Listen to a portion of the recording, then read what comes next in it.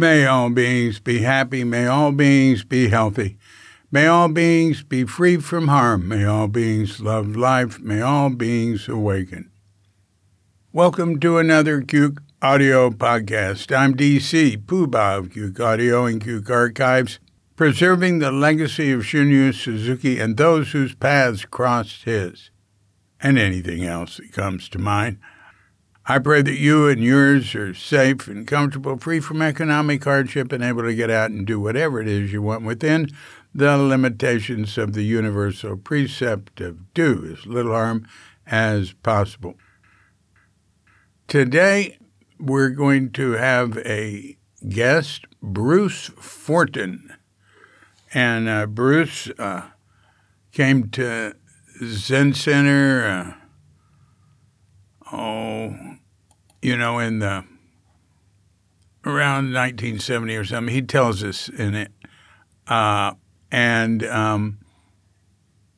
He got involved with Steve Gaskin, who founded the farm, with Steve Gaskin's lawyer.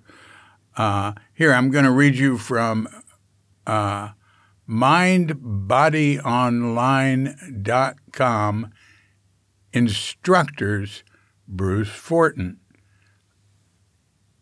Bruce Fortin was ordained a Zen priest in 1977 at the San Francisco Zen Center. He is the founder and has been the guiding teacher at the Occidental Laguna Sangha in Sebastopol for 20 years.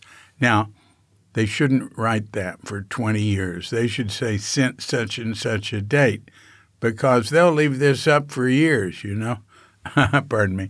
He has taught, so I don't know when this was written, but could be, it's more than 20 years. He has taught meditation in prisons to veterans, was the director of a hospice program in Sonoma County for many years, and is a psychotherapist in private practice in Santa Rosa and Sebastopol. The Occidental Laguna Sangha in Sebastopol is his group. And if you just write Occidental Laguna Sangha .org, you will go to the website for that group. As he says in the podcast, they don't emphasize online presence. It's mainly a word-of-mouth group in the West Sonoma County area, and Sebastopol is the center of West Sonoma County. One thing you'll hear about in this podcast with Bruce is his involvement with a movie called Embers of Awakening, From Firestorms to Climate Healing. It's a documentary he was heavily involved with about fires in his area, and they interview people, and it deals with climate change. So the website for it is listeningforachange.org/fire projects.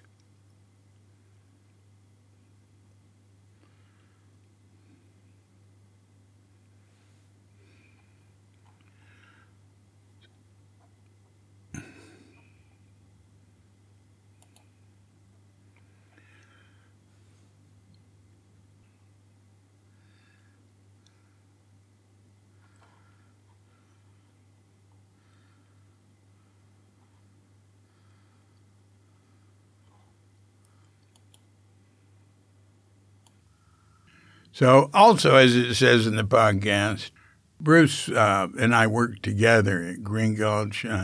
We've been close and, for decades. So I hadn't talked to him in like 9 years, so it was great calling him up. Listen, as soon as we've had our pause to meditate, let's give him a call, or let's go to the call we gave him. So when you hear the bell, hit pause if you have such a mind and meditate or whatever for as long as you wish. And when you're ready to come back, hit unpause. And we'll be there to hit the bell to end the meditation or whatever. And we'll get right into this conversation with Bruce Fortin.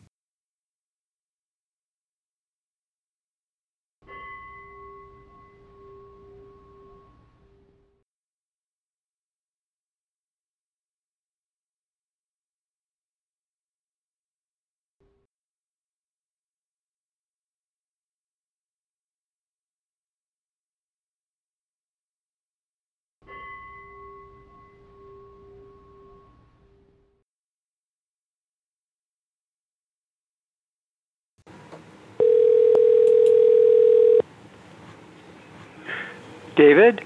Bruce, hi there. How you doing? Hi, David. Hi. Across the wide expanse. Yeah.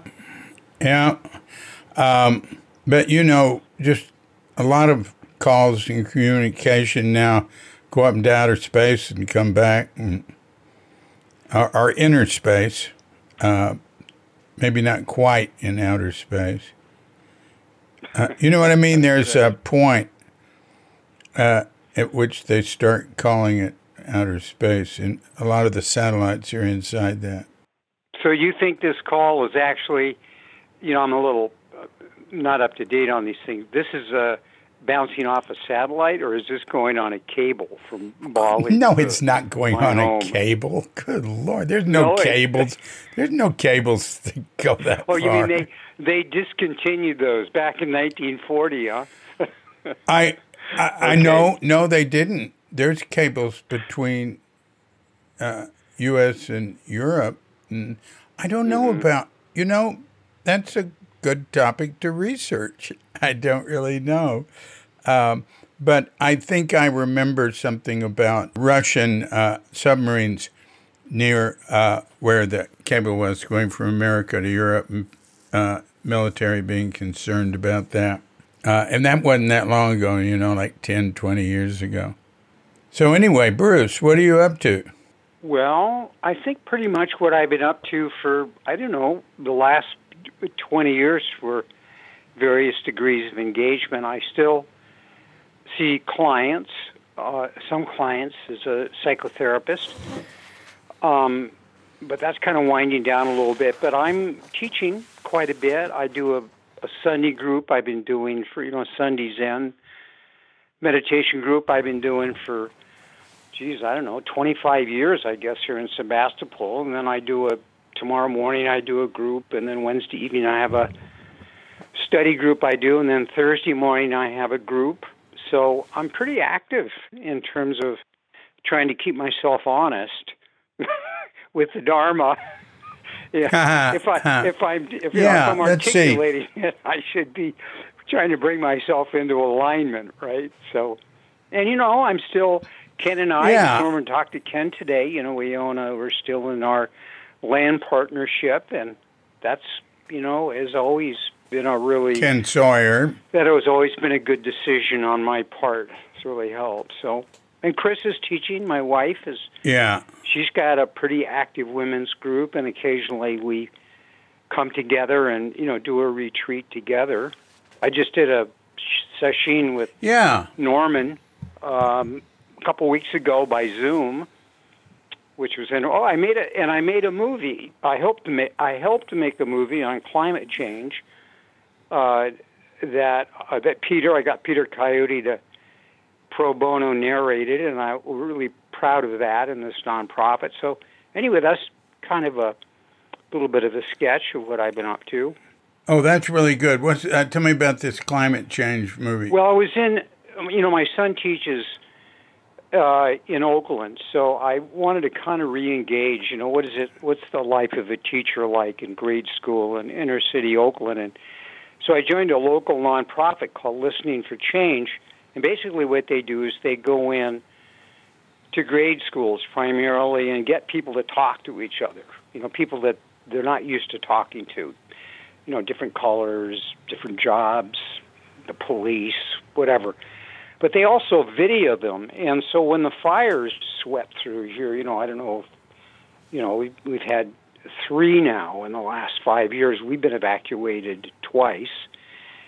We went out and actually filmed the fires, and like Chris's sister, who you may have met, lost her home. She's in Santa Rosa.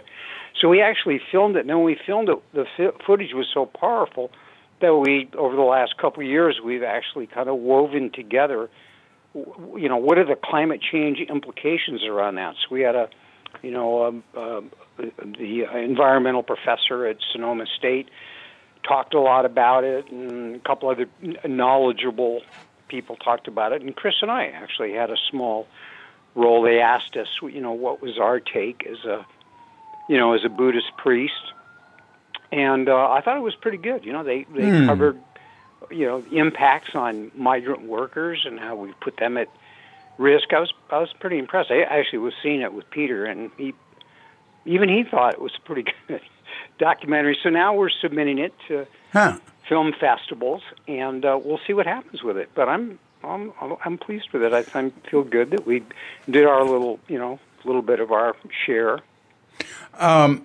What sort of technical help did you have in terms of operating the camera and the sound and editing? Oh, I didn't do. We had to raise about $200,000 to put this film out. This wasn't a real low budget thing. So we had real professional camera people, and we hired a professional editor that has done a lot of documentaries, and so I think it's a pretty professional product. It wasn't like, some of the original film footage of the fire and the houses burning, that was done with, by people on the spot. But no, it was pretty professional, actually. Yeah, well, it was done with like iPhones a lot. Well, some of it was at the beginning, but the interviews, a lot of it's interviews, and that was all. I know when they came out and interviewed us, I was impressed with the professional quality of it. Yeah. Well, iPhones, the newer iPhones are very high quality. Journalists and, newspaper people, and not just newspapers, web news. They've been using iPhones for a long time for interviews, and they go to some politician is giving a press conference. So I look forward to seeing this. That's really great. Oh, let me give you the name of it. It's called. It's called Embers of Awakening, which means from the embers of the fires here. Hopefully, climate change is. We're going to awaken to the necessity of doing whatever we can. Embers of Awakening. So that's the title of it. And if there's any way that it shows up in your neck of the woods, which I kind of doubt, I'll let you know. Why would you doubt that? There's a very popular international film festival in Valley that's run by a woman that's a 5-minute walk from here. If she's interested, have her give me. And you should submit it to her. You should. I'll turn her on to the director. No, I won't have her give you a call. No, I don't have her give you a call. I give you her contact info. Well, that'd be good to do that. That'd be cool. Yeah, I'd be happy. Actually, I'll have the director who was the producer and the director give her a call. That'd be great.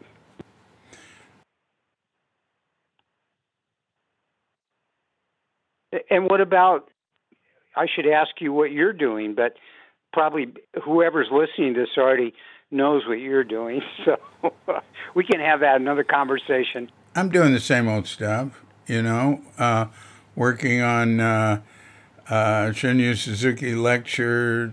I've been editing audio. I'm working with other people. They're actually doing more work on it, and I'm more like a consultant. I'm starting to make audiobook for Thank You and Okay. I'm, there's work on the websites, and there's 6 podcasts a week. There's blog posts, Instagram, all that stuff. And I'm doing music. I spend about a day a week on music, have a little band, and we're putting up 6-song albums. Just the third one is just about ready to Well, go I up. was pleased to hear that you were getting back to that aspect of your creativity. It had been so you're writing, doing some writing, lyrics. Oh, I've always written songs. This is just, I haven't written a lot here like I did at some points in my life, but I think I've averaged a song every 3 months here.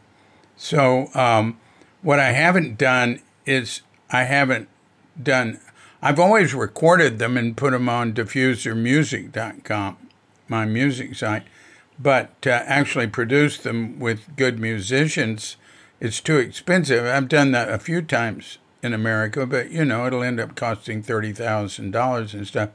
Here, it's less than a tenth of the cost, and very, very good musicians and studios. Yeah, and probably stuff a lot like of. that. Yeah. Oh, hey, listen, I'm going to just forget to tell you this, but do you remember Richard Spiel, who helped you? Went through some of the transcripts for. Yeah, he did some early. Anyway, he ended up light kind of edits interesting. or something. He and about 8 other people ended up coming to my Thursday Petaluma meditation group, and so they come almost every Thursday and now every Sunday. So there's Richard, who I don't know if I could get him meditating every day, but at least I get him a couple days a week. He's such a kind of a sweet guy. Anyway, he's been sitting in my group along with 8 other people that were in the farm with me in Tennessee that I hadn't seen for 30 years. How's that for early? Oh, wow! Early seeds planted by Suzuki Roshi. That. Anyway, I was kind of marvel at the whole thing. A couple of them actually are doing Jikai, lay ordination for people that don't know. In the next couple months. Amazing, huh? That's great. Richard, I remember going over. He's in Petaluma, and he was running the homeless shelter there for years. And he posts an epiphany every day on Facebook. Oh, I didn't know that. Huh. Yeah. Oh yeah, he's a really nice guy. Yeah, I can't remember exactly what, but years ago, like in the late 1990s, he was helping out with some stuff. Maybe the early 2000s. While I was in Sebastopol, I remember. Exactly. Yeah, I was kind of amazed at how you two hooked up. And that he just wanted to help. Suzuki, even though he wasn't really wasn't a Zen student at all, it was just his way of wanting to contribute to a good cause. Yeah. Well, volunteers have made Cuke Archives what it is, especially Peter Ford and recently Wendy Piercig. Peter Ford's, I don't know how long, a dozen years or so. In fact, I'm calling him the managing director of Cuke Archives. He's been working with Shundo David Hayes, priest in the San Francisco Zen Center, who's a recording engineer. I know who that is. And he's a partner with Charlie Wilson in Engaged Wisdom, which has been working on the Shunryu Suzuki audio tapes and stuff. I'm daily emails with them, but they're doing a lot more work on it than I'm just consulting. I'm working on the lectures too, so I have stuff to send them, but they're what they're doing is really great. Anyway, you have a very huge network of connections, David. I can see you'll never run out of people to talk to for podcasts. So what's happening? This conversation right now, Like, where is this going to be? Just fine if it's just between you and us, but I'm just curious, who else could listen to this? Oh, well, it'll be on YouTube and Spotify, and it's on. The host is Podbean, and it'll go up. This won't go up for about a month because I'm getting ahead of myself. I post one a week, and sometimes I throw in the week one called Life in Bali. And there's a guy who does a plastic exchange here, a Balinese guy. I wanna do a David podcast Linney, with. I haven't been to Bali I've only been once, and I still have this very vivid memory, which I can't remember what beach we were staying in. If you said a couple of them, it was definitely in the tourist section. But let me tell you what it was. It's like every morning, people would go out and gather up all the plastic that had washed up on the beach, and then they'd bury it under the sand. And then, of course, the tide would come in. That's right. And they dig still it up do that again, and then it'd wash in the next day. So things have had to get better. How's the plastic situation? No. Now? They're worse. They're worse. You were over in Kuta or Seminyak, probably. Or possibly Nusa Dua or Canggu, but most likely Kuta. We're on the other side of the peninsula, but we're still in the south, which is you're not around Ubud. No, Ubud's not on the coast. No, I know, it's, but is that inland. we actually somebody came up and did one of those things where they wanted us to build a house, and then it would be our house and use it when we wanted. But you're not living around. I thought at one point you were living around Ubud. Well, it's just an hour north. I've kind of got you here. located now. Yeah, I mean the furthest place is 4 hours. Bali is about size of Marin and Sonoma counties combined. And we live in Sanur, which is part of Denpasar.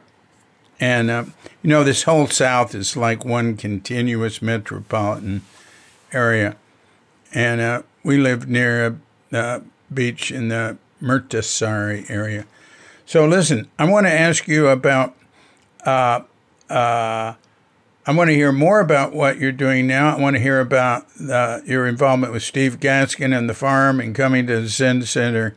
So just take off anywhere you want. You could start when you were a little tiny baby and you had your first inklings of bodhicitta and desire for enlightenment. That's interesting. You would prompt that. When I was a kid, I was in Seattle, and before TV, that dates me, and I would go up to the Asian Art Museum, and when I came, they used to give free shows to the kids. And I came out of the showroom at the Asian Art Museum, and there was a statue of Avalokiteshvara with 1,000 silver arms. So I must have been, like 4, 5, 6, and it kind of mesmerized me. And I kind of wandered around the museum. I turned out later that Gary Snyder actually went down and, was kind of an influence. I don't know what point in his life. So who's to know where the seeds are planted? And then in high school, I went from a segregated, back then, high school in Virginia. My dad was an oceanographer, to Hawaii. And I went to the same school Obama went to, Punahou. And the kids, it was a little hard to make friends, I wasn't an athlete. And so the kids that actually made friends with me were the Asian kids. And there was something that happened there where I started to get really interested in Asian culture pretty early, and I was lucky. In high school, I had some friends that were actually reading, in Buddhism. And where were you in high school? It was called Punahou. It's the same high school that Barack Obama went to, actually. it was a Howley, what they call a white Howley school. Back then it was set up by missionaries, but now it's probably whites are in the minority, which is great. So anyway, some seeds were planted there, and they just continued to be. I guess I just started relating as a Buddhist pretty early. Even in high school, 1959, and then it just took through ups and downs, ebbs and wanes, and then I ended up in the Peace Corps, and that turned things around. I was I was in Uganda just right before Idi Amin, but I was stationed at a missionary school up on this mountain, Mount Elgon, and I had a lot of spare time, and I went from thinking I was going to be a criminal defense lawyer, entertainment criminal defense lawyer, razzmatazz, because I had done a little of that work before I left, but I had a lot of fallow time, and I just read books, and it was kind of a 2-year retreat for me, besides, doing some traveling. So when I came back, it was the time, and I traveled for about 8 months around the world, a lot of places that you've been, in India and Thailand, and mostly in Asia, and came back in the early 70s, and then started to do some pretty heavy-duty legal work with the Lawyers Guild, with the Black Panthers, and I had to make a decision. At one point, somebody came up to me and said, we're going to blow up the police station, and if we get caught, we want you to defend us. I was actually living in a I was affiliated with the commune at that time in the Haight that Tommy Dorsey actually started. They used to talk about this guy, Tommy Dorsey, who was at this place called Tassajara. And I thought, well, that's interesting. But I decided when that guy came, I thought, I don't want to go down this road.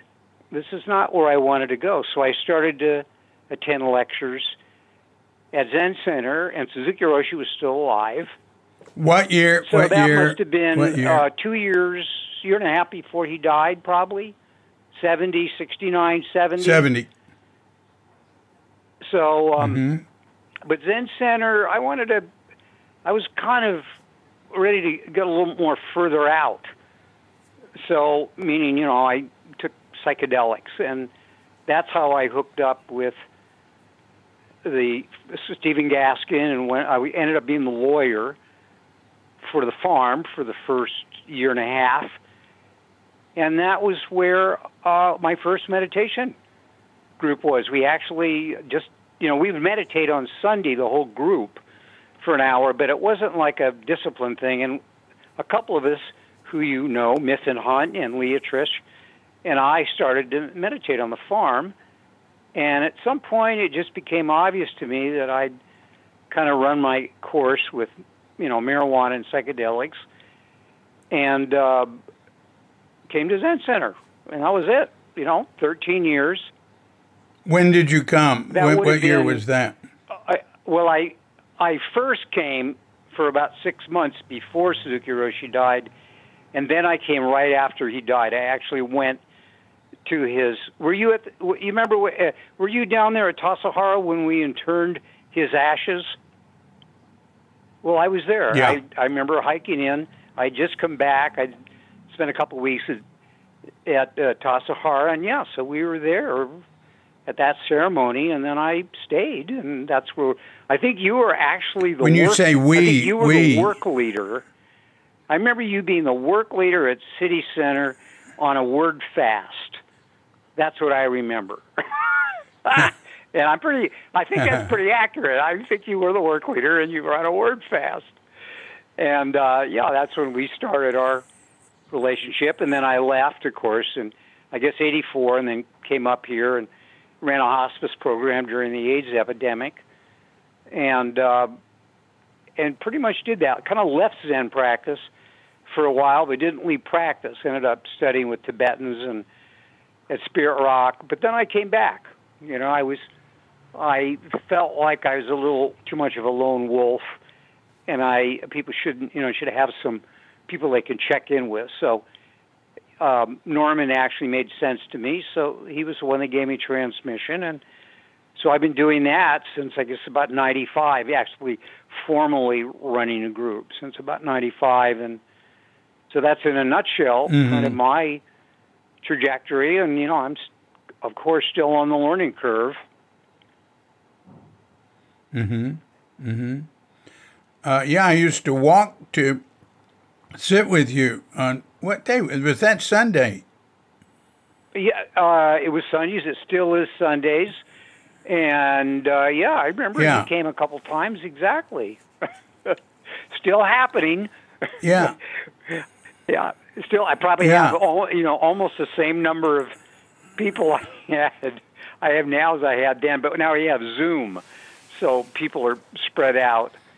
We're trying to figure out how to integrate, Zoom teaching with in person, because you really got to, I think anyway, in person, sitting together in one room is really where it's at. I'm not committed to being a Zoom Zen teacher.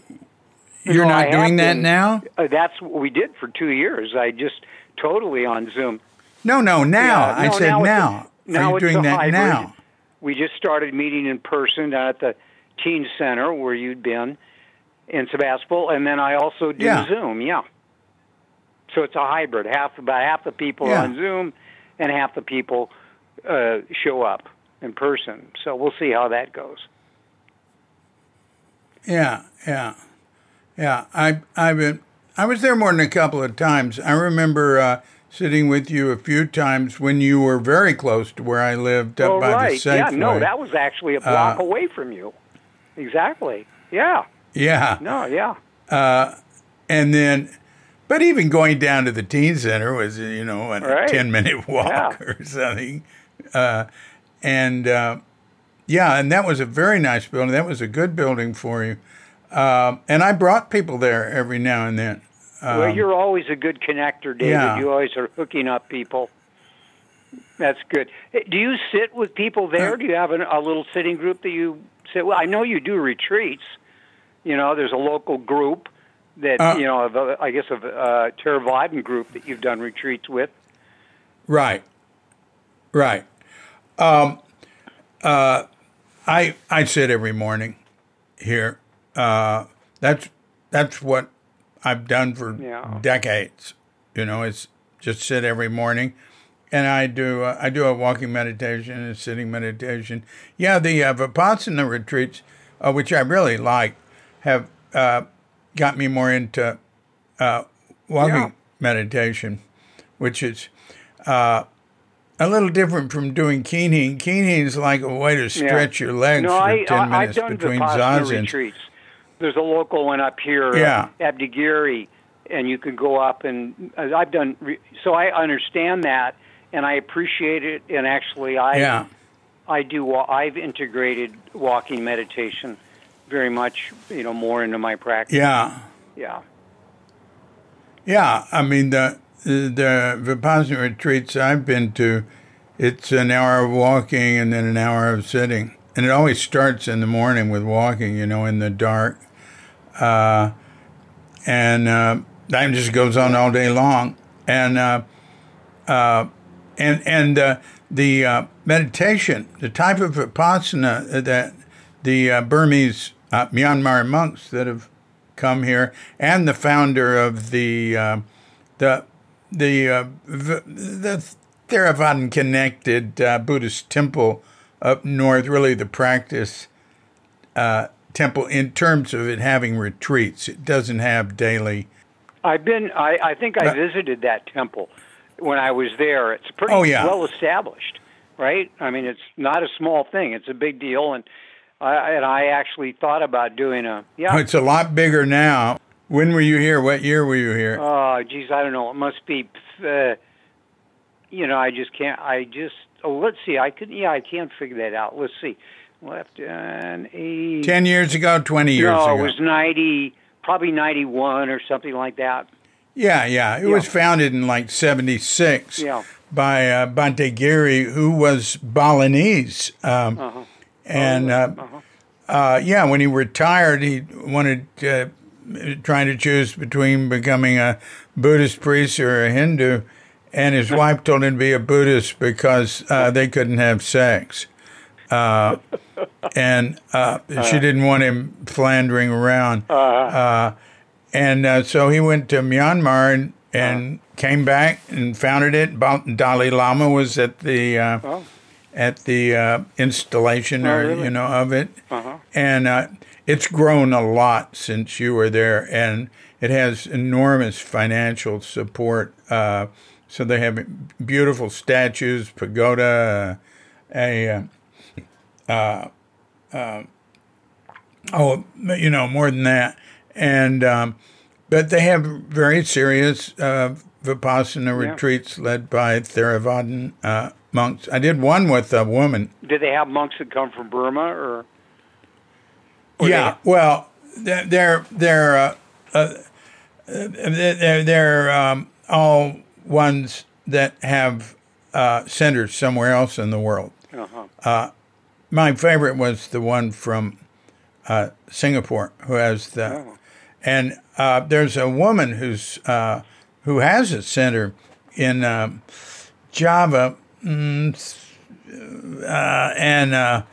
she's a renegade because women aren't qualified in Theravada to do that. But she said, "To heck with you," and I loved her retreat. It was great, but she was very strict. It was like we were getting up at 3:30 and going to bed at 10, and there were just no breaks. Say that again. 3:30, going to bed at 10. That sounds like a Tassajara session. Yeah. And there was no break after meals or anything.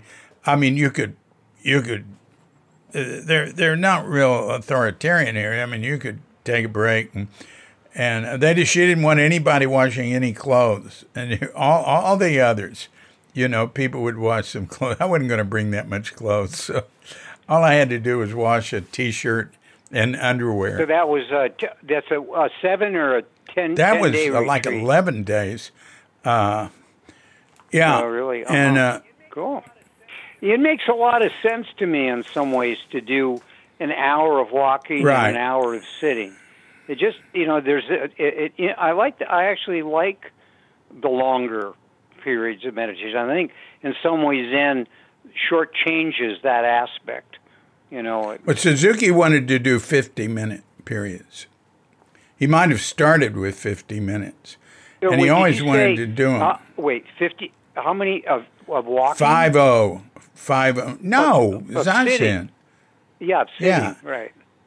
He wanted to do 50-minute periods of Zazen, but he succumbed to the.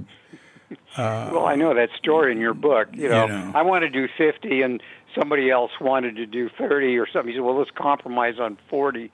I remember that. Right. That aspect. That's right. Yeah.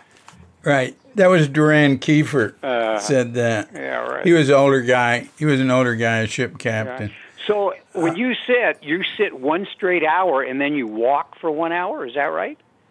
Me by myself? No. I do what I want. When you're doing a retreat. In the retreats. They do 1 hour of sitting. That's challenging. I have a hard time sitting an hour at my age. Oh yeah. Look, I don't know if I'll do another one. There's another type of retreat that happens here that's a lot easier, and the Vipassana retreats. There's no community. Yeah. The people that come from all over. I mean, they sign up. Meditation in Bali, how beautiful. They sign up for it, and then they have no idea that they're going into a grueling ordeal, Well, that sounds like a Zen. That sounds like a Zen session. That's the way. Yeah. And now there'll be all these young people going, "Oh God," and their legs are hurting them, and they have, people will drop out. Usually not many. There'll be 2 or 3 dropouts. The men have a harder time than the women. The women might complain more, but it's always foreigners that complain, and there's a lot of Indonesians come. It'll be at least half Indonesians. Kind of amazing to think that all of Java was, or most of it was Buddhist at one point. Yeah, We visit when we were there. We went to Borobudur. That's pretty amazing. Yeah. That's one of the wonders of the world for sure. Yeah. Yeah. Yeah. And there's that whole area has a lot to offer. That's around Jogjakarta. Yeah. And it's a very appealing area. And it's more together than here and cleaner. And you were talking about plastic on the beach. See, we don't get that much plastic here on this side of the peninsula because of the currents or whatever. They get so much plastic in Kuta, Seminyak, that whole area in February and March that they have to have trucks coming in and bulldozers hauling off tons and tons every day. You can't get into the water. I've done it. I tested it. Jesus. I've tested it. There. Wow. Yeah, I went into it to see what it's like. I mean, it's not really dirty. It's just a lot. There was some piece of plastic, I estimated, like every foot. So we're talking about in three-dimensional terms. Wow. So there'd be a piece of plastic, and there would be one above it a foot, below it a foot, to the left, to the right, and front and back, and that everywhere as far as you can see. We didn't. And it was coming in with mountains on the shore. Indonesia puts more plastic in the ocean per capita than any country in the world. And they're aware of it, and they're trying to do something about it, but they're a little slow. Wow. Yeah. All right. So I want to go back to you were coming to lectures given by Shunryu Suzuki. Right. What was your impression? Do you have anything to say about that? Yeah. The medium is the message. In other words, how he was, how he carried his body, how he lifted a teacup, was the message. And, that was it. I saw a picture of it. And so the words were kind of secondary. Although I have to tell you that I just finished in my Wednesday evening group going through Not Always So. It took me 3 years to go through that book. And now I'm starting with a Thursday group. We're starting on Zen Mind, Beginner's Mind. And, it's just every sentence is like this guy, I love Dogen, but I think he's overemphasized. I just don't think he's very accessible to Western people. And Suzuki Roshi, just digests Dogen. He digests what Zen practice is, and he just gives it back to you. It's just all right there. I'm not sure you need to go anywhere else, to be honest with you. I think in some ways I think the modern people, they think they're going to get something better by going to Dogen, but actually Suzuki Roshi is so much more accessible. He was incredibly brilliant. It was amazing, actually. I have heard others whose opinions I respect say that. Kaz Tanahashi, translator of Dogen, said that in so many words, and others, Lou Richmond, and anyway, I would suggest that the lectures you're dealing with, you can see the original transcripts, and in some cases the original audio. You can get it, at shunyusuzuki.com, and you might want to look at that too. Ed does a really good job of editing. The edited versions are more accessible. And the second book is every bit as good. Is every bit as good as I think Zen Mind, Beginner's Mind. But yeah, it'll be interesting to see what the one that Mel, that book's going to come out. You know anything about that? When it's coming out? Yeah. He has two books coming out. One edited lectures. He does very minimal edits. And he worked a lot with Michael Winger. Yeah, it'll be good. Ed does a more literary edit, like Zen Mind, Beginner's Mind, but they're very good and they're very accurate. Usually, I think there was one point at which Ed didn't use the verbatim transcripts. He used the older transcripts that had, various mistakes in them. I remember there was one thing where it was like there was the word he was using, man, and it turned out it was really mind. But he said, "Well, I like man better." There's something like that. But that doesn't matter. The edited ones come through better. Incidentally, we have several hundred. We've made several hundred light edits of Suzuki's lectures that are on ShunYuSuzuki.com, so someone doesn't have to trudge through the verbatim, which is much less accessible. I deal with the verbatim. A new light edit just went up today. The first ones went up in 1999. So it's been an ongoing thing. All right, let's go back. So let me just make sure, because I haven't accessed those. So these are lectures that you don't find in the two books, and they're light edited, some of them. Did I just hear that right? Well, the lectures in the books are all there. Okay, sure. And hundreds of lectures that aren't in the books are there. Everything. ShunYuSuzuki.com. Literally hundreds.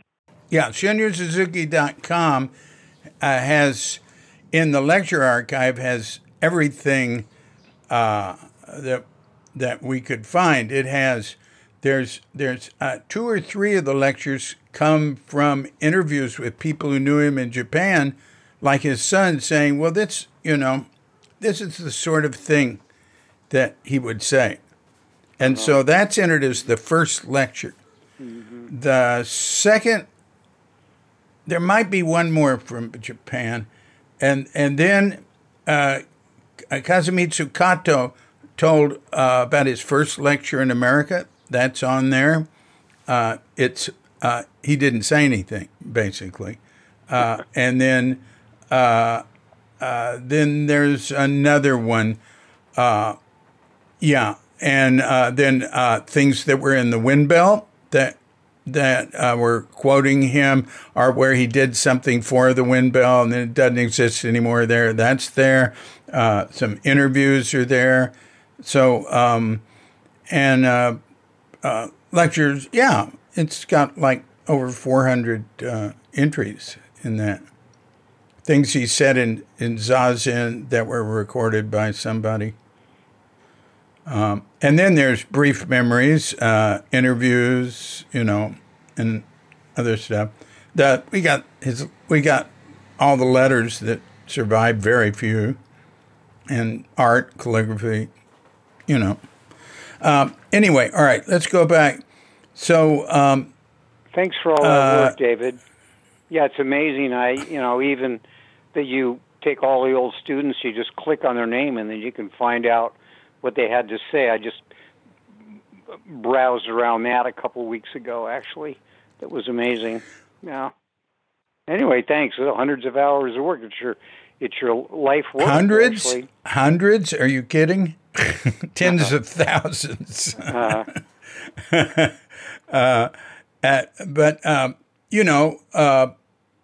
can tell you right now, I'll go, shit, there's Bruce's, I need to get something together better about Bruce, I might not have a single page for you, so I'll make a page for you, and then I'll put that there. What are you doing now? And anything from the past I can find. That can take, half a day. So you send me anything you want. Sure. Yeah. Well, I read up on Stephen Gaskin, and you had all kinds of stuff in there that I didn't know about. You know, you interviewed his daughter. I thought, wow, you guys, this is amazing. You know more about this guy than I did. And I actually lived on his commune for a year and a half. Yeah, you were his lawyer. I was, yeah. Yeah, so you, now Stephen Gaskin would bring people to Zen Center to hear Suzuki talk. At least he did it a few times. Yeah. And he revered Suzuki. Right. And he sort of, and he went to Suzuki and talked to him. You know? Yeah, you have that. You actually have that, which I didn't know about, actually. It's kind of interesting how you described that. I didn't actually know that story, how he showed up when Suzuki Roshi was dying, and actually Roshi saw him, yeah. Yeah. And, you know, he had his own way of teaching this stuff. Now, you were at Green Gulch for some time because I was the work leader there, and Richard Baker's Jisha. I was his main Jisha. There was Jisha each place, so if it was something do you remember, more important, David, I'd go with him. Do you remember I took over making tables from you? Right, sure. Yeah. You started it.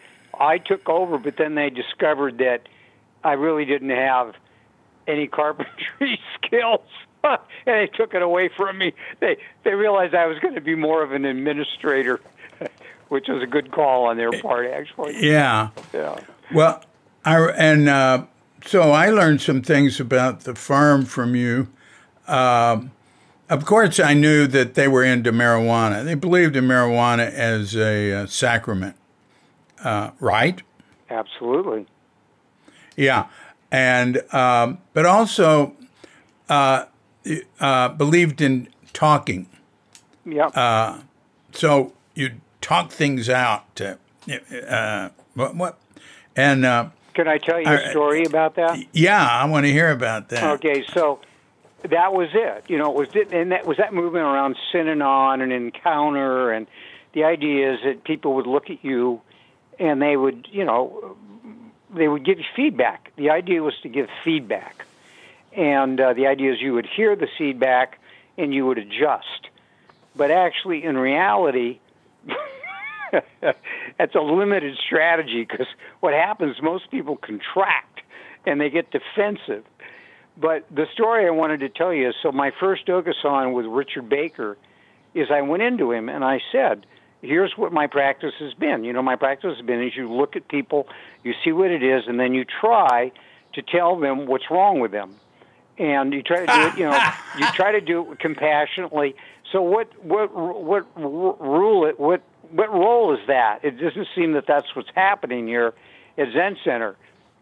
And so he told me something. This is one of the wisest things he actually said to me. He says, our way is a little different.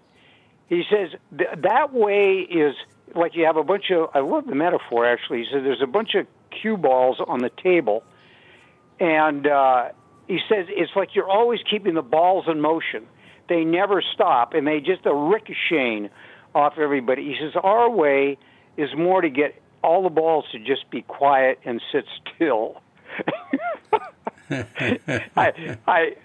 that really stuck with that one teaching really stuck with me, the kind of difference, that you just sit and try to pay attention more to what's your reactivity. Learn from about your reactivity rather than trying to, Zagoroshi was very clear about that. He says it's about what your own mind is doing, not trying to change the external world.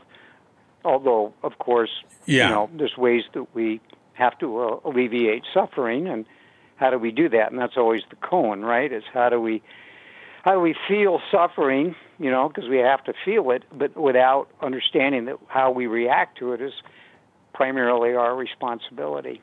Now, anyway, I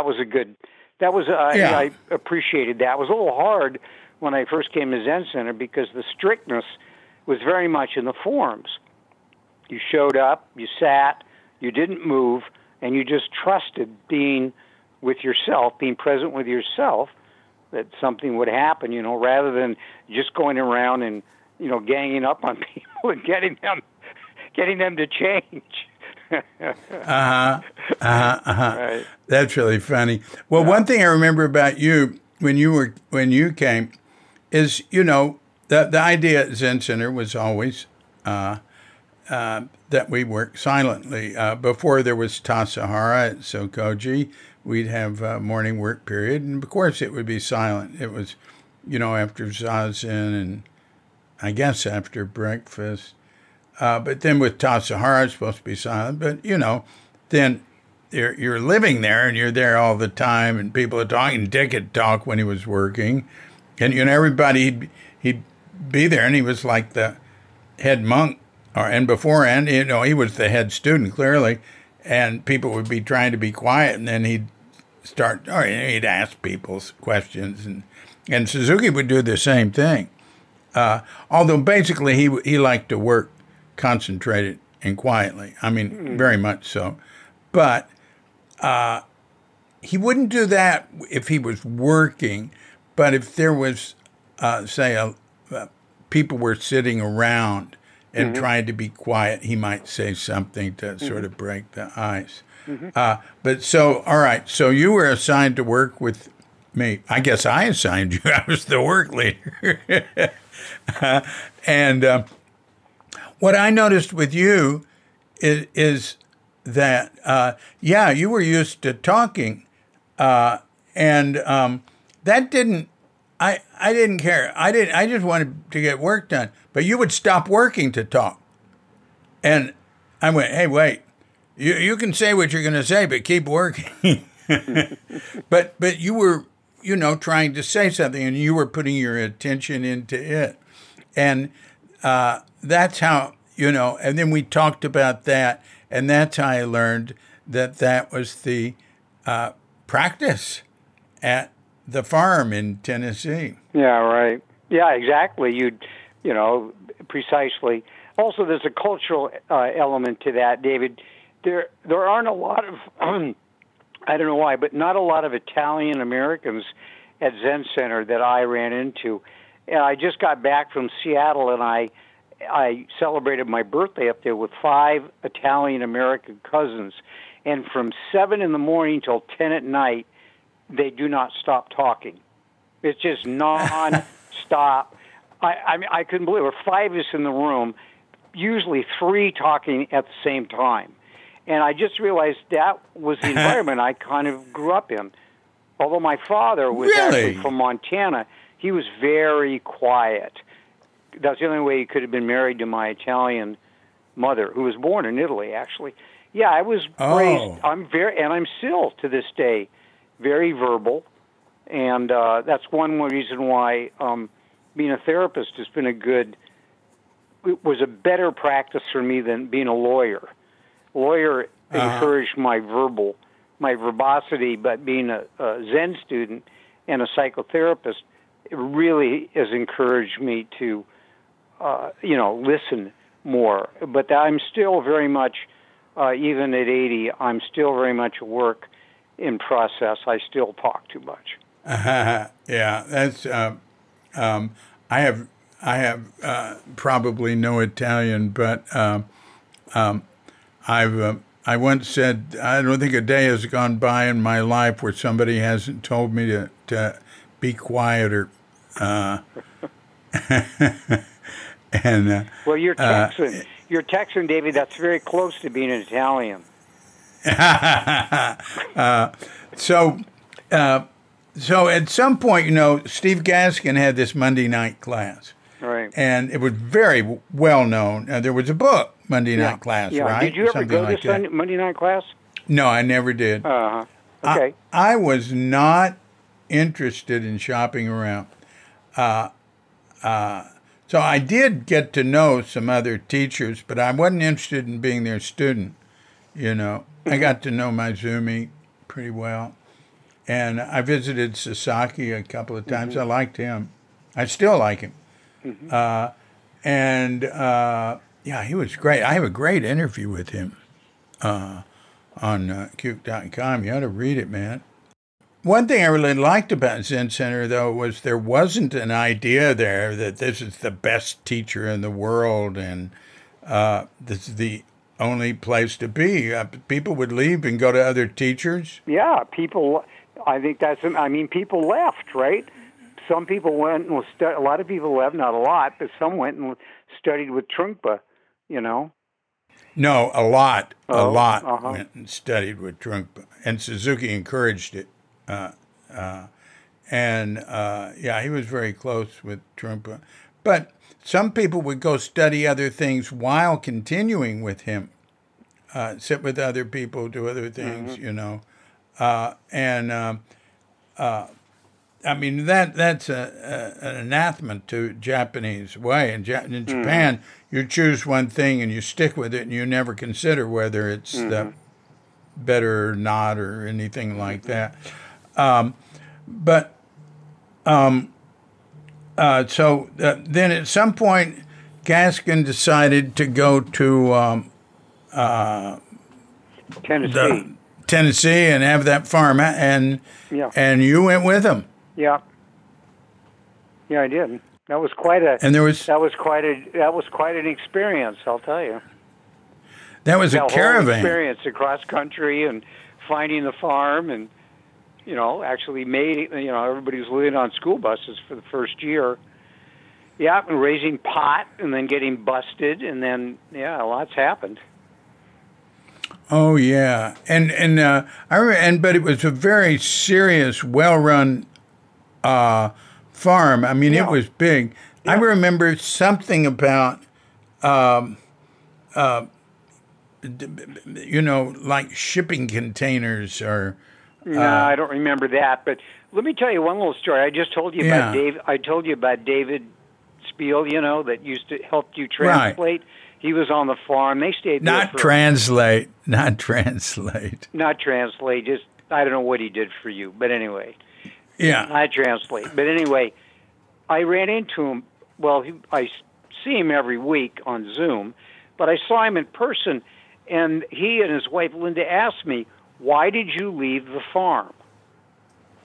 Mm-hmm. And I said, "I left the farm because my stomach was always in a knot." Oh. Everybody was so up. There wasn't enough compassion.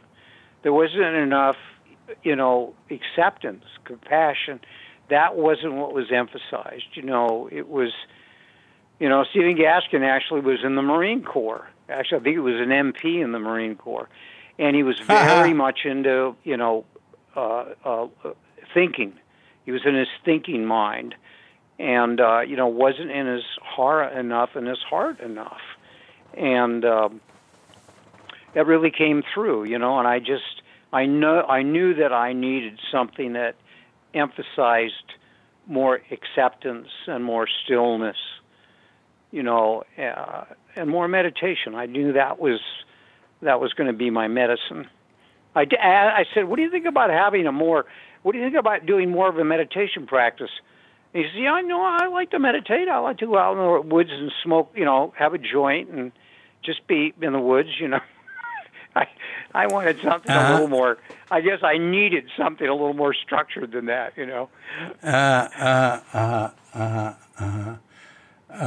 Oh, that's very. So there were, really like a lot of communes, a lot of, not such good feelings.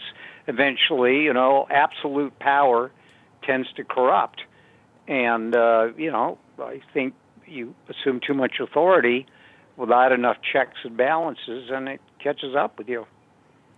You just quoted that correctly. It's almost never quoted correctly.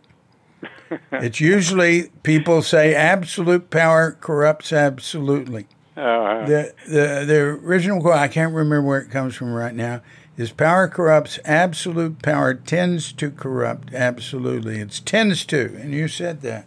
That's very unusual. So you get a gold star for that. So I remember you saying when we were working together, you'd been practicing law and you'd been dealing with like the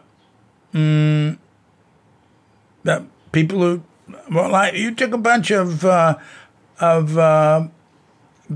maybe ex-cons or people who've been in trouble. I think they were mostly black, to like Yosemite or somewhere, and to go in the woods. And there was a problem, and a helicopter had to come in and fly somebody out. Do you remember that?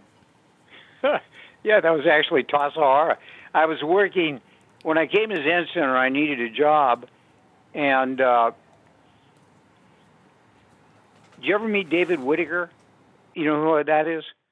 Anyway, Bob Dylan used to stay at David Whittaker's apartment, but David was this character in San Francisco. And he got me this job. I needed a job, so he got me a job as a lawyer at a methadone treatment center. And my job. Oh, that's what it was. And my job was to go down. It was in the Tenderloin, which actually amazingly hasn't changed all that much, really. Anyway, yeah, right. So I thought, I like to, I spend time outdoors. Hiking and camping is a big deal for me outdoors. So I thought I'd take these people on a camping trip with a Sierra Club. I hooked up with the Sierra Club, which later I did also with the kids in the Neighborhood Foundation, which you were involved with also. But anyway, let me get back. So I took these people down to Tassajara Hara because that's how I found out about Tassajara Hara. I passed the bar exam, went camping, drove up, went into Carmel Valley, and I said, we need a place to stay, and the guy says, drive up this road, Tassajara Road, and you'll camp. There's a place up there, and we get out, and there's a road that says Pine Valley. We had no map or anything. So that's how and then when I went down there, I saw this sign that said Tassajara, and I said, Tassajara. When I was in the Peace Corps in Africa, I picked up an old magazine, and it was talking about this Zen monk that started this place called Tassajara. And that's what made me think about going there, which actually I did. I hiked in a couple months later. But anyway, I took these people, these drug guys. You had to be strung out on heroin for 7 years before you could get into the methadone program. So I just take them down. Oh, my God. Yeah, so I take them down. They're all on methadone, right? I take them down to Pine Valley, and you've done that hike. It's probably a 22,000-foot climb back up. And so the rest of them made it back up, about 6 of them. And the one woman, she just couldn't do it. It was like I just, of course, it was totally stupid of me to take her down. You've never hiked 2,000 feet straight up when you've been strung out on heroin and lived on the streets. Anyway, she couldn't make it. She just refused. And I had to go back down. Anyway, it's a long story, but she saw there were some other campers, and she had refuge, and they thought I was like kidnapped her or something. Finally, I persuaded her, but I couldn't get her out. And eventually, the Sierra Club guy had hiked out and got the sheriff's helicopter and lowered it down and took us back both up by rope. And actually, 3 years later, I had to do the same thing again with Sterling Bennell's daughter, who'd gone in with Sally Baker and had sprained her ankle. And I had to go in and so I've actually been lifted out of Pine Valley at Tassajara twice by a helicopter. Wow. Anyway. Is that right? Alana, I think, is her name. Maybe so. Anyway, yeah, she went in with, it was Sally's school trip and, sprained her ankle and couldn't go back up that same road. It was tough. Anyway. Wow. I'm going to be down there in 2 weeks. I'm going to go down and Chris, my wife, they gave her a week free because she has been doing workshops, stress reduction workshops with firefighters. And in a tribute, she and Lee Klinger have been. They worked with vets for a long time through Zen Center. Right. Yeah. Anyway, that kind of phased out, and now they've done some workshops with firefighters, and in kind of payment for her, they gave us. She could bring a friend down, so she's bringing her husband down. So yeah, I'm going to go down. I'll be a guest student for. I'll be a guest student for half the day. I don't have to be. I can just be a guest, but I feel too guilty just doing that. I'll get up and work in the morning, and then I'll be a guest in the afternoon. And I still remember. Yeah. I still remember when you were work leader down there. I was down there when you were work leader. Yeah. I was work leader there in 1970. Well, I was there. In 70. Really? Yeah. You're thinking about when I was director. Oh, maybe or Ed so. Monk. Maybe so. Yeah, maybe That's so. well, wait a minute. When we did the Ashes, I was just there. I was work leader in the city when we did the Ashes. That was Right. 72. That was 72. Yeah, so I had just come back. So I was there, but Yeah. I was just coming from the city to join in on Yeah, it. same with me. Yeah. I was a guest student in the city and went down, and yeah, we were at that ceremony together. Huh. We probably went down together. Who knows? We may well have. Yeah. Or Yeah. I might have had a. The first had a time car, I hiked in from Willow Creek, that was before that, and it was December, and everybody was they weren't in practice period, or maybe it was interim or something. And Mark Alexander was the acting director, and I said, "Well, I just hiked in. Can I stay?" And he says, "No, you can't just stay here. You can't just hike in and stay." I said, "Well, where do I go?" He said, "I don't know. You have to hike out." So we hiked over to Grasshopper Flats. This friend of mine who was in the Peace Corps with me and camped out over there. They never found us for 2 days. And Mark, by the way, I'm very close to Mark and see him. He went and became a dentist, and now he has pretty advanced Parkinson's. Right. But I see him frequently. Mm-hmm. Mm-hmm. How's his speech? Difficult. It's more and more difficult to understand him. Yeah. Yeah. Yeah. Yeah. Yeah. Mm.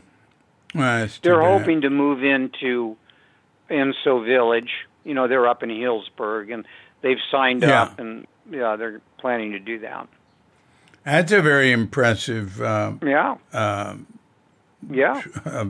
project. Yeah, Very. it is. Yeah, I was on the board, for 6 years while they were negotiating all that, and I thought it was a great idea, but I still was hoping they would have more low-income units. It's pretty expensive to buy into that, but of course you have to do that if you're going to subsidize, 15 Zen students, which is what they're doing. And so that's understandable why that happens. But you and I aren't going to go there. No. Or I'm not anyway. Maybe you have a hidden stash somewhere, but I don't. No, absolutely not. And I don't qualify because I haven't worked for Zen Center for 20 years. Somebody actually said, the founder of it, well, it's too bad you haven't worked for Zen Center for 20 years. You could live there for free.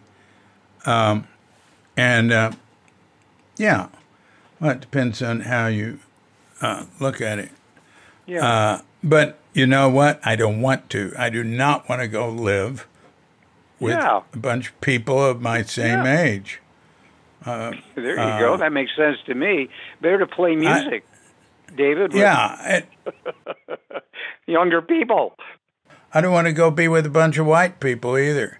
Yeah, there you go. Good. I applaud you. I mean, that's all right. I love being in That's Germany. That's what's so cool about where you are.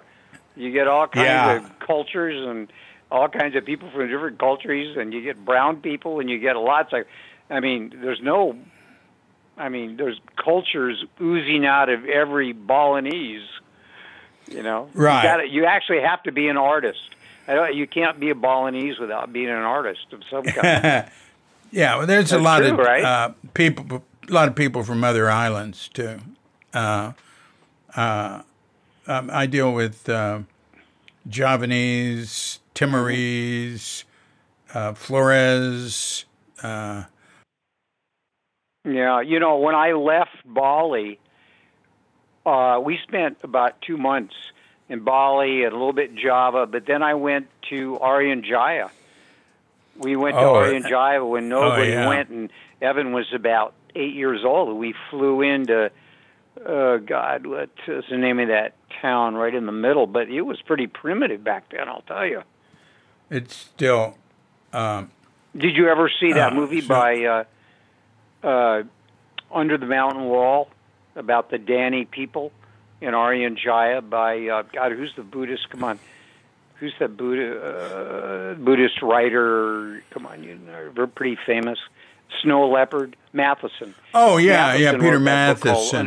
Under the Mountain Wall about the Dani people in Irian Jaya. It's really worth reading. Yeah, Peter Matheson. Yeah. Yeah, well, that sounds good. I mean, there's some really interesting books on New Guinea. New Guinea is of course, there's Irian Jaya is part of New Guinea, right? Well, actually, New Guinea is it's independent, and Irian Jaya is part of Indonesia. But it used to... Yeah, but I'm telling you, the same island. It's the same one island, and at one point it was all called New Guinea. But then Indonesia annexed with some consternation by some of the locals, and then they called their half of the island Indonesia.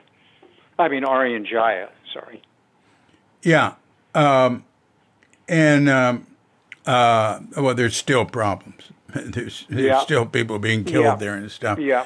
But that island had, I mean, there's still very, very primitive stuff. There's a lot of guns there now. There was agriculture evolved there at the same time it did in Mesopotamia 7,000 years ago. Mm-hmm. I believe that. And that was discovered by pilots flying over it in like 1930s, and they saw cultivated fields down there where nobody'd been. Mm-hmm. Yeah, it's a very interesting place. I won't go there. I know a guy who spends time going there. He's a forester. And I know people I know some people who have programs there helping people develop their own livelihood and stuff like that. There's a tremendous amount of stuff like that going on here.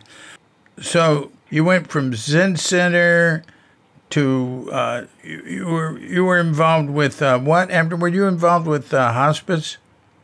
Yeah, well, I left Zen Center, and I was kind of ready. I was interested in, I don't know, wanted to have more responsibility in some areas. So Zen Center prepared me well, it gave me a lot of responsibility when I was there. And, you learn a lot.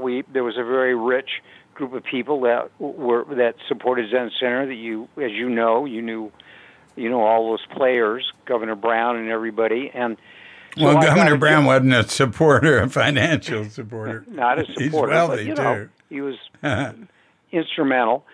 And, so I got a job with some recommendations of people at Zen Center. I remember Paul Hawken actually wrote me a good letter of recommendation. And who was the guy that used to be the head economist for Bank of America? John Wilson. He wrote me a good letter. John Wilson. Yeah, all right. So anyway, I got this job as the director of, the local hospice program up here. And then I came up and learned a lot about healthcare. I kind of grew it from a community-based one to a Medicare-certified one, and so did that for about 8 years, right in the middle of the AIDS epidemic. So that was a real...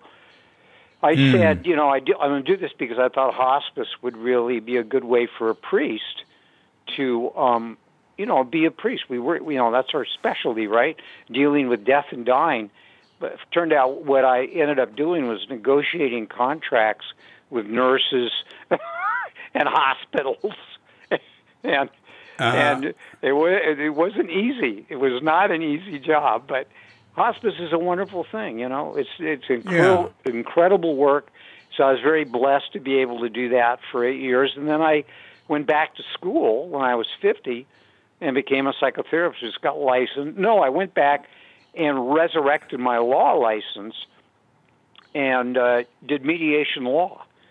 And then went to school and became a psychotherapist so a bunch of years. I was both a mediation lawyer and a psychotherapist, and I did that. Wow. And then at some point, I really started to want to develop a Zen sitting group, and so one of the first students was a woman named Ann Sakaguchi, and Hiroshi was the guy that did a lot of the building on the tea house at Green Gulch. She lives about 2 miles from me, and she's probably the longest member in my group. That's been 25 years now, I guess we've been sitting together. But it's a pretty eclectic group. I don't do a strict. I do services. I do chanting. I wear my robes.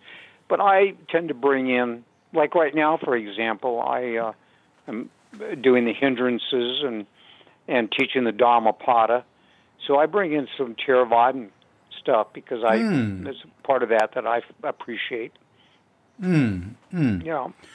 And I remember now, you were the first head of the Neighborhood Foundation. Right. And it started, what year did it start? Was that after Greens started?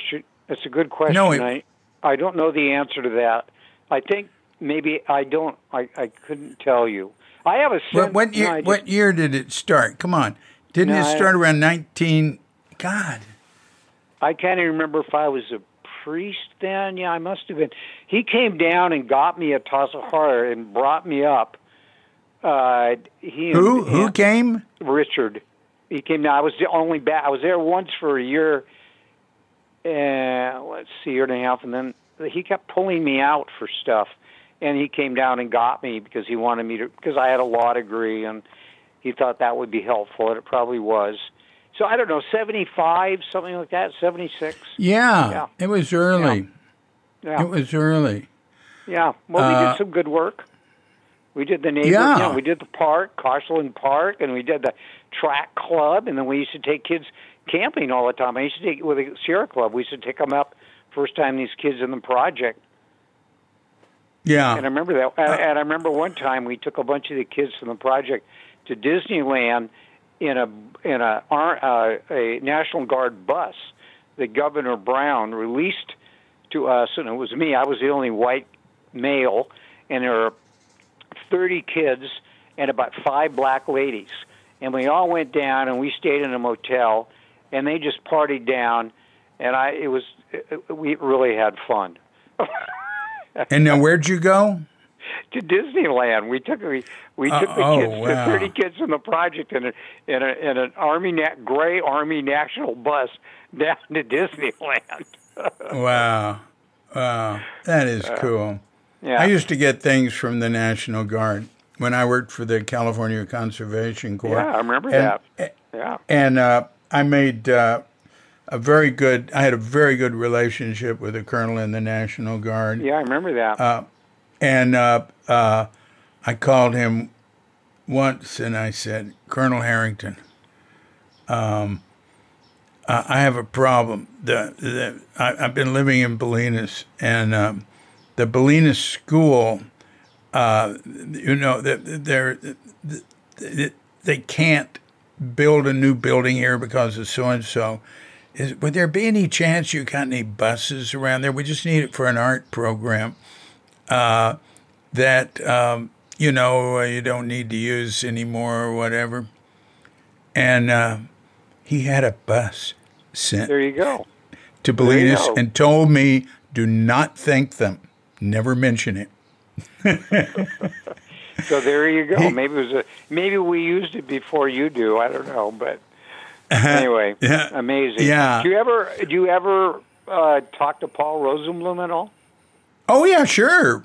Oh. Yeah. Yeah, I haven't talked to Paul for absolutely. years. Last time I talked to Paul, we were both protesting an execution at San Quentin, but I haven't seen him for maybe 7-8 years. But you've talked to him more recently, huh? Good. Oh yeah, but he's the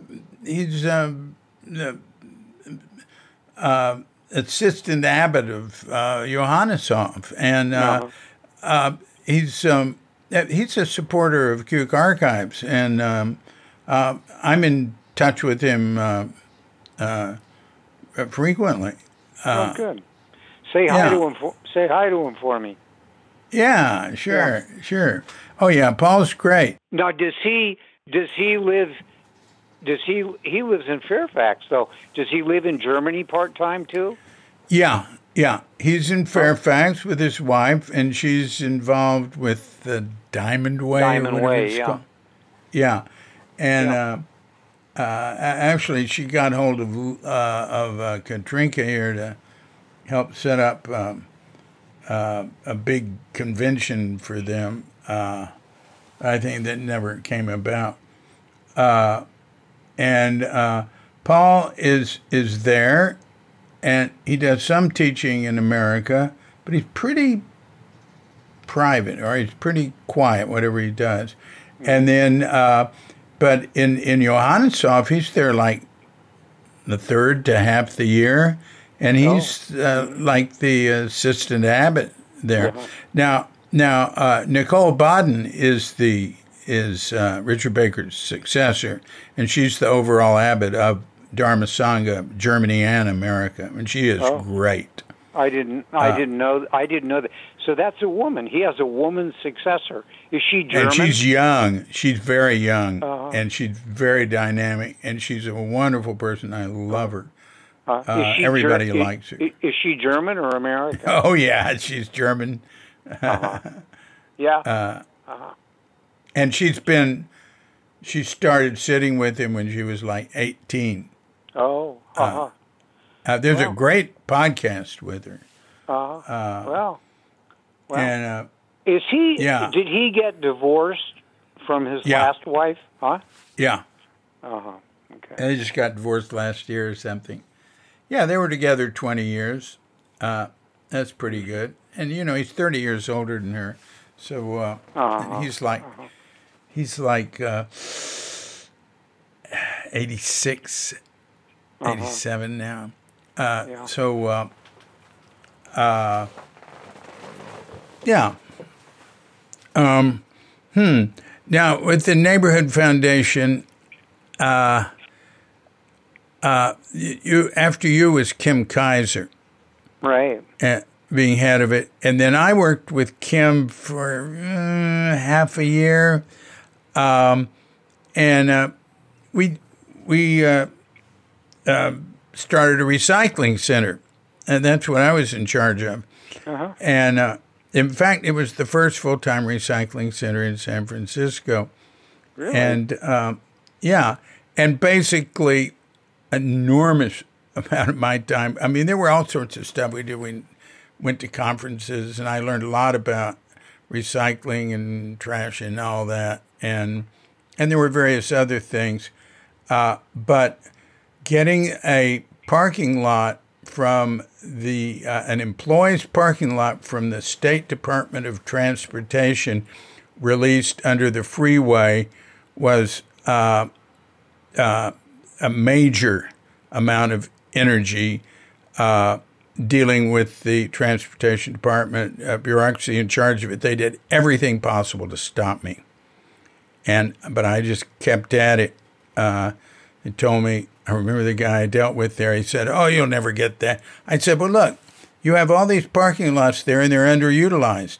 There's hardly anybody ever parks in that one. Just close it, and you still have extra space." He said, "Yeah, the employees' unions will never let you." There were 2 employees' unions. I got them both to sponsor it. I'd forgotten that. I remember that. Yeah. Yeah, I did pretty well dealing with bureaucracy, and I like, and I did that for the California Conservation Corps too, and And I found the best people were always retired military. They were the best people to deal with. They were people-oriented.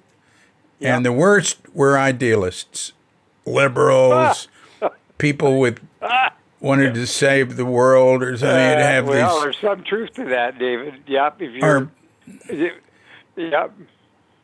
You know, and of course I am I'm a quasi-commie myself, but dealing with Conservation Corps, oh my God, it was just set up by just pie in the sky idealists that never would have worked. So I was involved in making it work in ways. There are two things I've been involved with I can't write about because it would make too many people look bad, and that's state government and the music world and getting a studio going. Well, you knew, when I was up here, I ran a meditation group in the county jail for about 10 years, which was a tremendous, because they were so grateful. It was volunteer. People would sign up, and it was also a way for me to work with people that weren't just Caucasians. I got to work with people of color, and they were just really grateful that I would come in and volunteer my time. But this one guy was there, and I don't know why, but he asked me about Zen Center. I said, "Where'd you learn Zen?" I said, "Well, with this place called Zen Center." And he said, "Oh, my dad." This is a guy that was in, right? You don't ask people why they're in, but he was in. And he said, "Oh, my dad was affiliated with Zen Center." And I said, "Oh, yeah, well, who's that?" And he says, "Oh, Jacques Barzaghi." I said, "Jacques Barzaghi's your dad?" He says, "Yeah." So that we had an interesting conversation. Turns out Zach's got about 8 kids, from 3 different wives all over the world. Right. Yeah. So anyway. Right. And for Jacques Barzaghi was Jerry Brown's right-hand man from when he was Secretary of State. Got through to when he was mayor of Oakland until they had a falling apart there. Yeah, right. All right. They were together a long time. Yeah. Yeah. Yeah, so I was at Tassajara, Hara, and I don't know why I was up at the shop, and somebody's banging on the gate, and I go up to the gate. This is, again, during practice period. And I open the gate, and this guy says, "I'm Jacques Barzaghi, and this is Jerry Brown. He just got elected the governor of California, and we'd like to come in." And I said, "Well, we don't allow visitors to come in during the, practice period, but I'll go ask the abbot and see if they'll make an exception for you." So I went down to Richard and said, the governor, and he'd like to come in. So anyway, that was an interesting story. Bruce, you came to me. Baker wasn't there. Yes, Baker wasn't there. And people were telling them they had to leave, and I was the director, and I said, "I'll take it from here." And I had somebody bring them tea, and I immediately went to the office and got hold of Richard Baker and let him know he was getting ready to come to Tassajara. I said, Governor-elect Jerry Brown is here, and get down here right away. You should meet him. And so he sped down. And I showed him around, took him to the Narrows, and, made sure everything. We got him rooms in the stone rooms. The stone. There was 2 couples. See, it was Brown and a woman, I forget who, and Jacques, and I don't think he was with Connie then. I don't remember women. There were women there? Oh, yeah. I don't remember that. I just remember couples. The 2 of them. Huh? Yeah. And I showed him around everything. I gave him a copy of Small is Beautiful. I gave him a copy of Jessica Mitford's Kind and Usual Punishment. And then Dick got there, and the rest is history. Yeah, it is. Yeah. Yeah. Yeah. Well, So that was you. That was you at the gate that told them they couldn't stay, right? Yeah. And other people told them that too. And I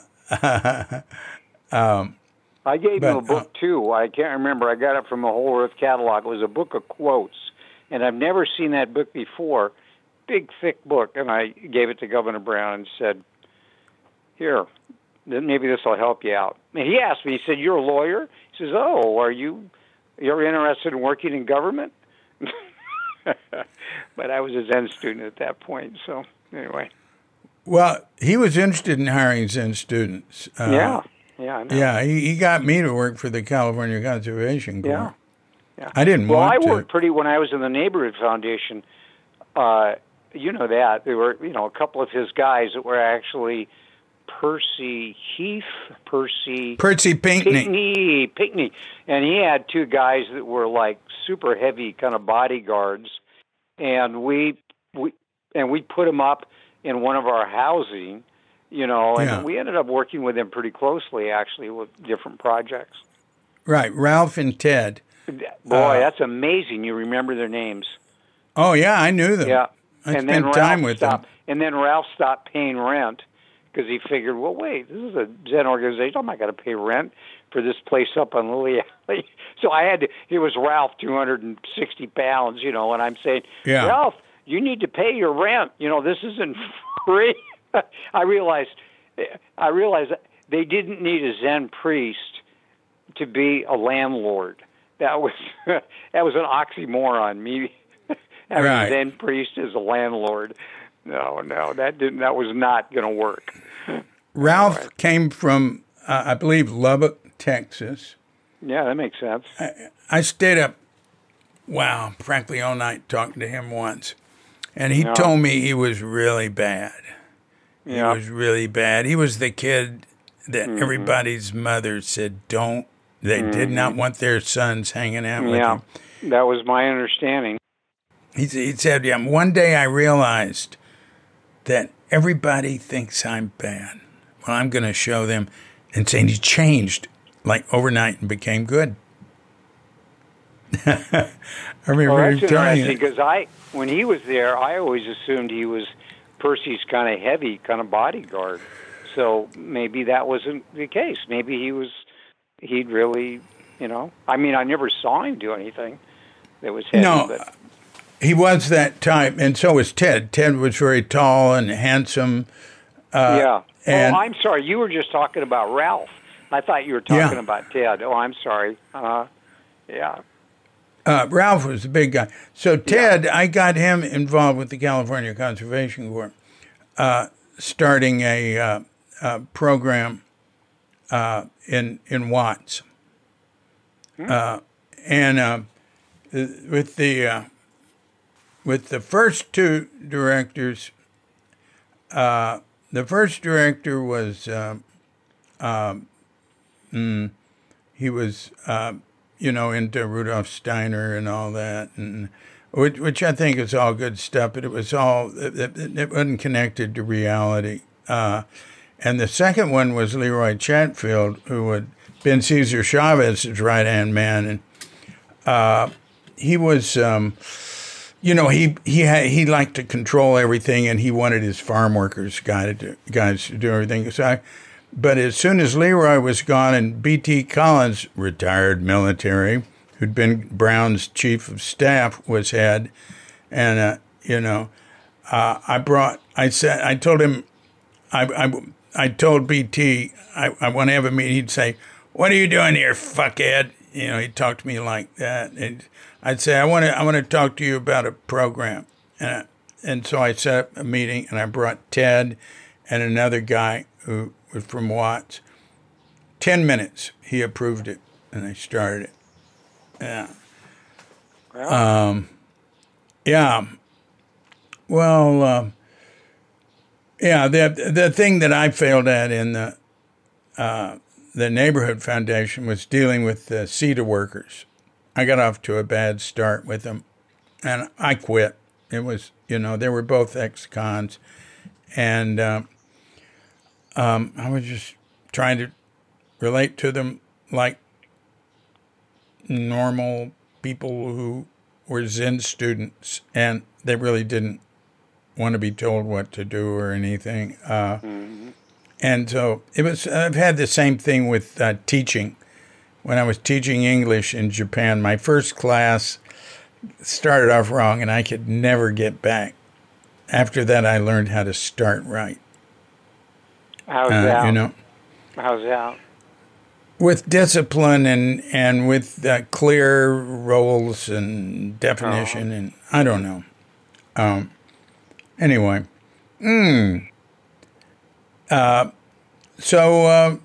well, and so that brings you back to right now. Good Lord, you made that movie? Yeah. And well, I didn't make it, but I was on the board, and I, was instrumental, and part of our project, and yeah, I'm pretty proud of it. I think we all got to do something for global warming, even though it's pretty depressing. It looks like the Republicans are going to take over here, and I just can't understand that, but looks like it's going to happen. People just vote by their gas tanks. So anyway, yeah. So let's keep working on the trash and the plastic and global warming and doing what we can do. Yeah. I think what the Democrats are doing isn't enough either, and that we're doomed. Yeah. And I think the human race has been committing suicide for a while now. No, say that again. Who has? The human race. Oh, yeah. There's a struggle. I mean, there's all the forces of.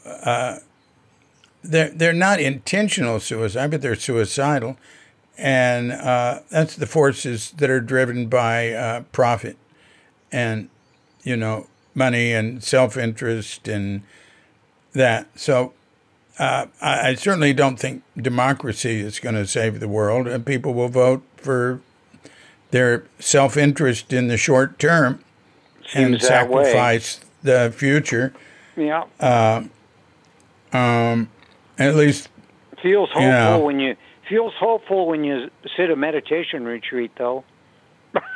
Things seem to clear, and you see the potential for the perfect way. The great perfection. It's all there, and you see that the world has always been in these cycles. And sometimes I have to remind myself, what the hell was it like at the start of the Second World War? Good God, you probably thought the world was going to come to an end. So maybe we're just in one of these, 20-year cycles. I mean, when Obama got elected, I thought, oh, man, it finally happened. Everything is going to be up from now on. I don't know.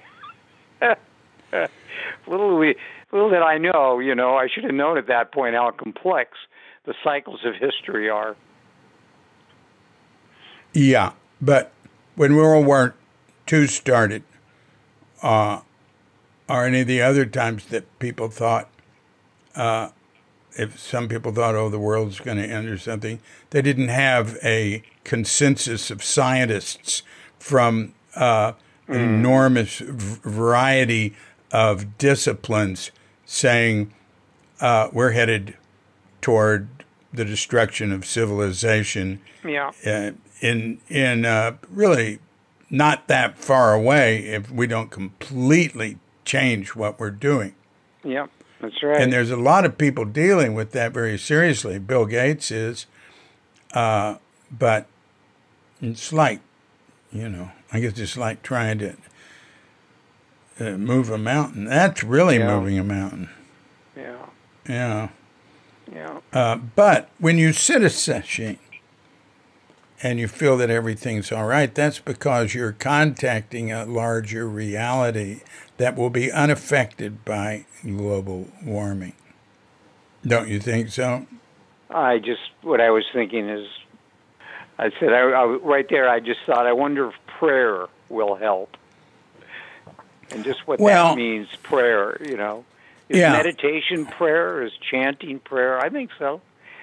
So. Maybe that's what we do. We just have to put that into the universe, and hopefully it's cumulative. Yeah. Good luck to us. Yeah. And so your sitting group in Sebastopol, has it got a name? Occidental Laguna Sangha. And does it have a website? OccidentalLagunaSangha.org. Hey, there you go. Are you on Facebook? No, not on Facebook. Are you on Instagram? No. Oh, yeah, so old-fashioned. Yeah, I know, totally, absolutely, no doubt about it. Yeah. Yeah, mostly I'm not so interested in, having an online presence so much. I just am more interested in the local people that hear about it by word of mouth, and Right. yeah, and that I have personal contact with. That's kind of more my trajectory. Yes. Yes. I feel myself, kind of more winding down a little bit at this point. You're just 80. What are you talking about winding down? You're just getting going, man. Good to hear you say that. That's nice to hear. We always have people like Mel, that was true. Or what about, Jajo? He didn't get going till 86, right? Yeah. Yasutani got warmed up at 86. He went to 110 or something. Anyway, yeah. Good to hear you. Good to hear you say that.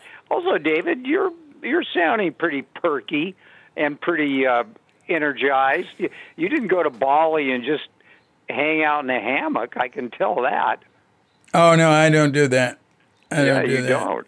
Yeah. I had a question for you. How often do you have to renew your visa? Do you have to come back to the States to do that?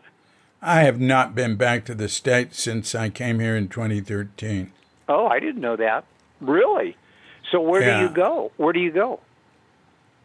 Well, at first, when we first got here, we were on tourist visas. So we did that a couple of times. So you get a renewable when you come in, and so you can stay 2 months. Right. And maybe we just did that once. Oh, and then we did that. No, we did, and we came back with another tourist visa for a while, and then we went to Thailand and Japan for 4 months. Mm-hmm. We were just starting, and we said, no, we want to live in Bali, and actually, it's much more affordable than, like Thailand's a lot cheaper than Japan, and Bali's a lot cheaper than Thailand, or somewhat cheaper than Thailand, and so we came back here, I guess, on our third tourist visa, and then we got cultural visas, cultural budaya, social budaya, social cultural visas for 6 months. I think we did that twice, having to fly to Kuala Lumpur or Singapore. Oh. And then after that, we got what's called KITAS, which is temporary residential, and then you don't have to leave. Good. Oh, good for you. I didn't know that. Well, good. Yeah. We and then what? Renew them once a year. Okay. Oh, good. So just right there. And does Kelly fly in occasionally to meet you or visit with you? He's been here twice for a month. Oh, good. And Clay is planning on coming later this year with his beloved and their 2-month-old baby. His prior mate and their almost 4-year-old was here for a month a couple of years ago. And I'm in constant touch with Clay. We have a lot of communication, and Kelly too. And they're both doing really well. Good. In different ways. Well, I can remember, Kelly came by and did some tree work for me a few years ago, and I don't know how long ago. I guess I remember when Clay was visiting his first wife that was staying at Ken's place. Yeah, he hadn't been married. But Rita, yeah. Yeah. And Clay and April just moved to a nice big house in Lake County, and they're doing great. What about you? What's about me? Your son? What's his name? Evan. Evan. You know, I thought Yeah. it was Evan, but I have another friend whose son is named Oh. Evan, so I thought, no, Well, that's so-and-so. Evan's cool. He's been, let's see, he worked for Ken for a while on construction. He lived at Green Gulch for a year building the student housing, and then he went back and he got his teaching credential, and he was teaching in Oakland, inner city, 6th, 7th grade, and kind of a little bit burned out. And then right at the pandemic started, he quit before the pandemic, which was good. And then he was going to travel for a year in Europe, so he had to kind of put it on hold. But then he's got a girlfriend. He says he's going to marry. She's half, African American. So that's cool. We got that in our lives. And they did travel in Portugal and around, and then he's back. He's got a grant right now from the Center for Disease Control and been hired by the city of Oakland to write curriculum. So he writes the curriculum for all the whole city of Oakland for everything that isn't academic. He writes the curriculum for. And, LGBTQ rights, COVID safety, personal safety, emotional literacy. So he's very engaged. It's Good Lord. cool. Yeah. That's heavy stuff, man. Yeah. Wow. Well, I said, well, why are you doing this? He says, well, because we have a much more progressive agenda than other schools. I said, well, this is cool. The other schools will pick it up, right? He says, well, the problem is we're afraid that Fox News is going to get a hold of it. Because, that's what they'll do. The election cycles, they're like, here's what they're doing. This is the woke culture in Oakland. And so somebody say, he's a little afraid that Fox News is going to get a hold of it, and use it as they're doing, unfortunately, around the country in this next election cycle. But I don't know. We just hope it prevails. But he's very engaged. Oh, this is cool. This weekend, it's quite pretty here. You remember our place, and it's spring. Yeah. We got a little rain, which we really needed. Ken and I thought our well was going to go dry, but we got some rain. And so he's had 30 people going to come here Friday night. They're going to pitch a tent in our orchard. You've been there. And they're going to have a big barbecue, lamb barbecue on Saturday, and dancing and party down. They're going to spend Saturday night, and then I'm going to help make pancakes for them in the morning. Wow, that's great. That's Isn't it? great. Yeah. Yeah. Yeah, that's really cool. Yeah. Well, okay. It's really been good talking with you. It's amazing all the stuff you've done and are continuing to do. That's great. Hey. And you too, David. Yeah. Yeah. Keep that creativity flowing.